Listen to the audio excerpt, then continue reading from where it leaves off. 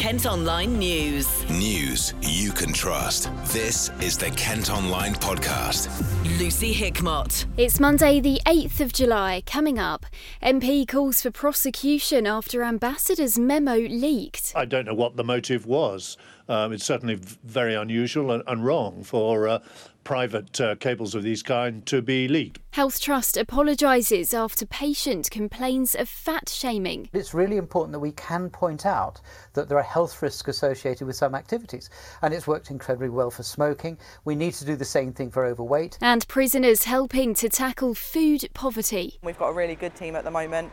I think, without them we wouldn't be able to be anywhere near as on top of things and efficient and supply to nearly as many charities. Kent Online News. First today, a Kent MP who used to be Defence Secretary says whoever leaked sensitive diplomatic messages from the British ambassador in America should face prosecution. The memos revealed Sir Kim Darroch described the Trump administration as inept. The US President says the diplomat has not served the UK well. Sir Michael Fallon, who represents Sevenoaks, has been giving his thoughts to Sky on it all. Well, he was a national security advisor to the cabinet before he took up his post in Washington. It's the job, by the way, of any ambassador to report back on the strengths and weaknesses of the government that he's posted to.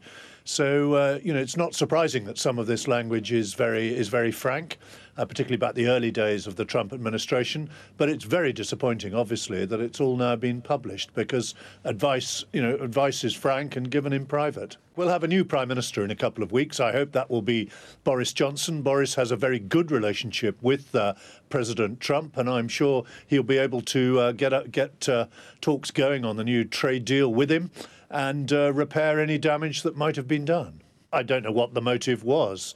It's certainly very unusual and wrong for private cables of this kind to be leaked. But look, this can be put right, and I think Boris Johnson's relationship with the president, is strong enough to be able to smooth over any particular hurt that the president feels about this, and to get that relationship back on track. Boris Johnson is making it very clear that he's not presuming anything. He's not presuming he's going to be Prime Minister.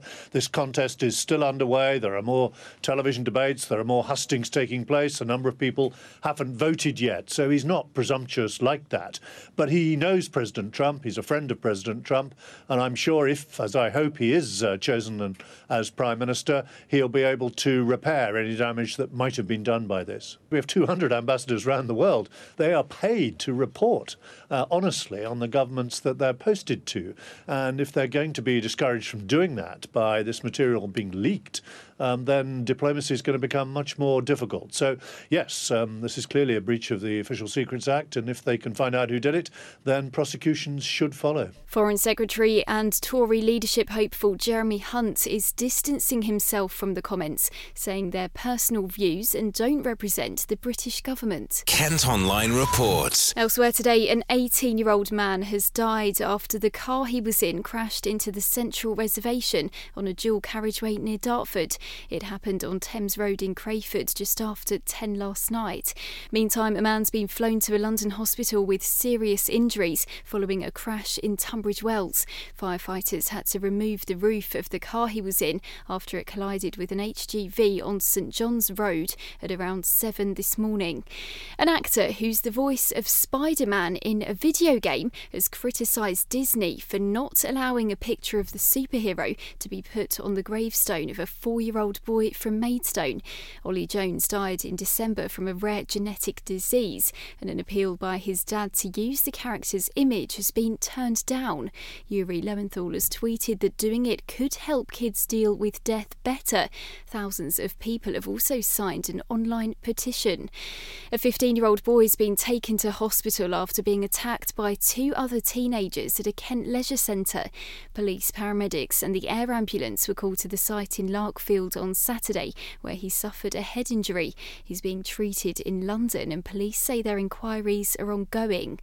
Now, health bosses in part of Kent have apologised to a patient who complained about being fat-shamed.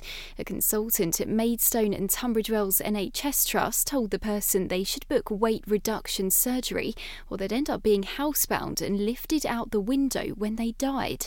It's one of 3 similar cases at the Trust that have sparked complaints complaints from patients and comes just days after cancer research warned obesity is causing more cases of some cancers than smoking. Stroud GP Dr. Julian Spinks has been telling Louisa on KMTV that's not very surprising. Well, it's been coming for some time. I'm afraid, as we've been so successful at reducing the amount of smoking, we have not at the same time been successful in persuading people it's not good to be significantly overweight or obese. And obesity is a risk factor for a whole load of cancers. In this case, there are 4 they're naming, which the situation is that you're actually more likely to be triggered to have cancer by being obese than by smoking. And that's things like bowel cancer, where there's about 2,000 more cases a year in the UK, kidney cancer, liver cancer and ovarian cancer, all of which are very nasty and you don't really want to get them. And off the back of this research, there have actually been people complaining that cancer research had carried out this study have actually been fat-shaming people. What do you make of that? I think it's a very difficult thing. I sometimes have to say to people something they don't really like to hear, but I'm not trying to shame them in any way. I'm not trying to suggest somehow they're bad because they're overweight, but it's really important that we can point out that there are health risks associated with some activities, and it's worked incredibly well for smoking. We need to do the same thing for overweight, and that means getting whole families to work, because we're seeing obesity starting in childhood, working all the way through, and unless we tackle that, we're just going to see cancer rise again. And in terms of smoking, how much of an issue is it in Kent? You mentioned that the figures have gone down, but is it still a problem? It's still a very big problem. It's still a very dangerous thing to do. And we shouldn't take today's figures to think, oh, we can just give up on the smoking side of things and just concentrate on obesity. We need to do both. And particularly if you're overweight and you smoke, you've got a double whammy there and you really are at risk. Kent Online News. A young horse has been seized by police after video footage allegedly showed it being abused in a back garden in Tunbridge Wells. A man can be seen riding the animal, which is thought to be between 1 and 2 years old. The RSPCA are looking into it. 3 children and 2 men have been treated for hypothermia after falling out of a canoe near Canterbury. They were rescued by firefighters yesterday evening after getting stranded on an island in the middle of the River Stour. Police are investigating whether a fire that's destroyed a chalet at a Kent holiday park was started deliberately. The blaze broke out at the Haven site in All Hallows early this morning. Meanwhile, it's emerged a house in Chatham that caught alight over the weekend was being used to grow cannabis. Crews were called to tackle the huge blaze in Grosvenor Avenue yesterday morning. It's not thought anyone was hurt and an investigation is continuing. Kent Online reports. It's claimed parents can gain a better understanding of the benefits and risks of online gaming for their children by joining in. Safety experts at Internet Matters say top concerns for mums and dads are strangers talking to their kids, gaming addiction and the sharing of personal data. Adele Jennings has been speaking to Sky about why she started playing online games with her 15-year-old daughter at their home in Dover. So I decided that I would actually try and get more involved in Amber's gaming. All I ever seemed to do was kind of be, are you on that Xbox? You're still on your Xbox. Can you get off your Xbox? And I seemed to be nagging all the time and actually thinking she's on her own in her bedroom spending all this time, you know, what is she doing? So I thought the best way to do it is to actually speak to her, because we have a very open relationship. So, you know, we teach our children about, you know, online safety, not showing your school badge or, you know, obviously with Amber, that's the age that she is with, you know, all social media. So I didn't want to be sort of saying, oh, you can't do this, you can't do that, without actually finding out what she's doing. So because she is a big Xbox fan, it is kind of it's in her bedroom. The console is in her bedroom, and she is away from us. So with iPads and things, you know, you can be sitting in the same room as a family and all be aware of what's happening, you know, with each other and what each other's doing. With the Xbox, you know, bedroom doors closed, so it was a bit of a worry as to what's happening. And I just thought, you know, I'm just going to see what this is all about. Because it is such a big industry and it takes up so much of our life, I decided to try and have a go at it. And so when I first went on, I mean, seeing her, actually sitting next to her and seeing her with that controller in her hand, I'm just amazed at how good she is. She is brilliant on it, and the, you know, just the skills involved in, you know, all the buttons that's on the controller, it is amazing. And through watching her with her games, doing her games, seeing the creativity, you know, the teamwork, you know, there's a lot of skills that they do when they're on there.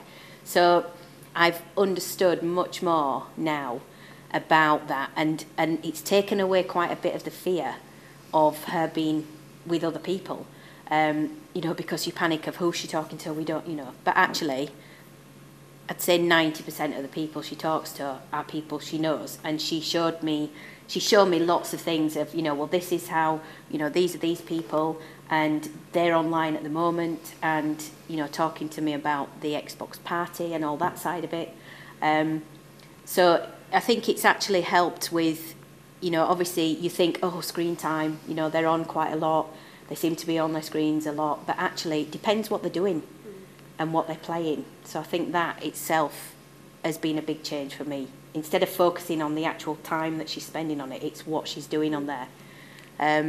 I think I'd really recommend parents actually just having a go.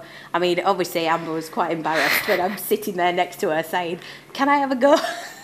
And I am rubbish at it. I am rubbish. And, you know, she just laughs.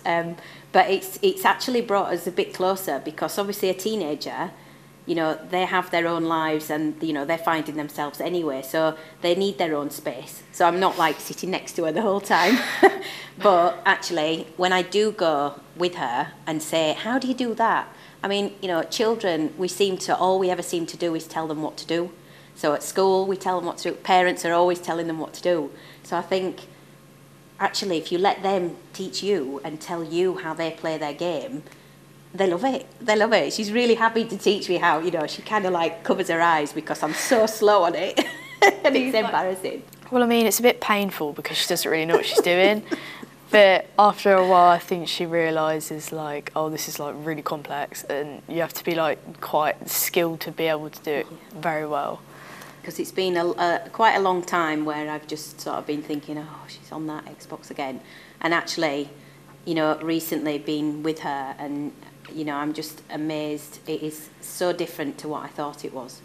You know, obviously, as with everything, you know, there's good and bad in everything. But I think, actually, it's given us a bit of a connection, so that we can talk about those things. Obviously, I know Amber's got 10 years on me for her gaming side of things, but it just allows us to talk about being safe online, and, you know, obviously the dangers of online. And I feel like, you know, she could approach myself and her dad if she does see anything or hear anything. I think she now realises that because I've got a bit more of an understanding about it, that I think she's more likely to come and speak to me if anything happens. Kent Online News. Next today, we've been finding out how a group of prisoners are helping to tackle food poverty in Kent.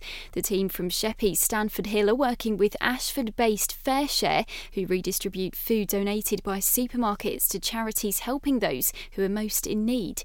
Ian Townsend-Blazier is FareShare's funding manager. Working with the Working Out scheme at HMP Stanford Hill is brilliant. It gives us a reliable workforce. We provide and work with the prison to provide training and education for them to part of their rehabilitation, getting back to work and serving the community. So they offer us great skills and ability to enable to do what we do. The charity provided 314 tonnes of food to 157 charities across Kent last year, and recently moved into a new warehouse which they hope will help them provide an additional 480,000 meals every year. Leanne Crust is FareShare Kent's warehouse manager. She told us more about the prisoners' work and the difference it's making. So we've got 15 prisoners from Stanford Hill prison who work with us. They're all Category D prisoners, so they're in the last sort of year of their sentence. They call it the Working Out scheme. So what they are doing is just sort of like rehabilitating into the community, which is really, really good. They work with us Monday to Friday, 8 till 5, so they put in a good shift with us. We really value the work they do here. I mean, there are a lot of FareShares that operate without them, but I feel like we wouldn't be able to be as efficient and well working without them. We've got a really good team at the moment. I think, yeah, without them we wouldn't be able to be anywhere near as on top of things and efficient and supply to nearly as many charities. Like, yes, we have a lot of really good volunteer base. We have a lot of people that help us out of their own free will, which is fantastic. But we wouldn't get the same number of people. I don't think we wouldn't have 15 people willing to put in a full-time shift every week to be able to get us to supply to 160 plus charities, to ship in as much tonnage of food as we do. And finally today, the owners of a zoo at a pub in Medway say they want to expand to take on more animals. You can already see endangered species of pig, raccoons, owls and lemurs at the Fenbell Inn on the Hoo Peninsula. The husband and wife who run it have put in a planning application to build more enclosures on the 5-acre site, as well as another car park so school children can come and visit. That's it for now, but for more news throughout the day you can head to kentonline.co.uk. News you can trust. This is the Kent Online Podcast.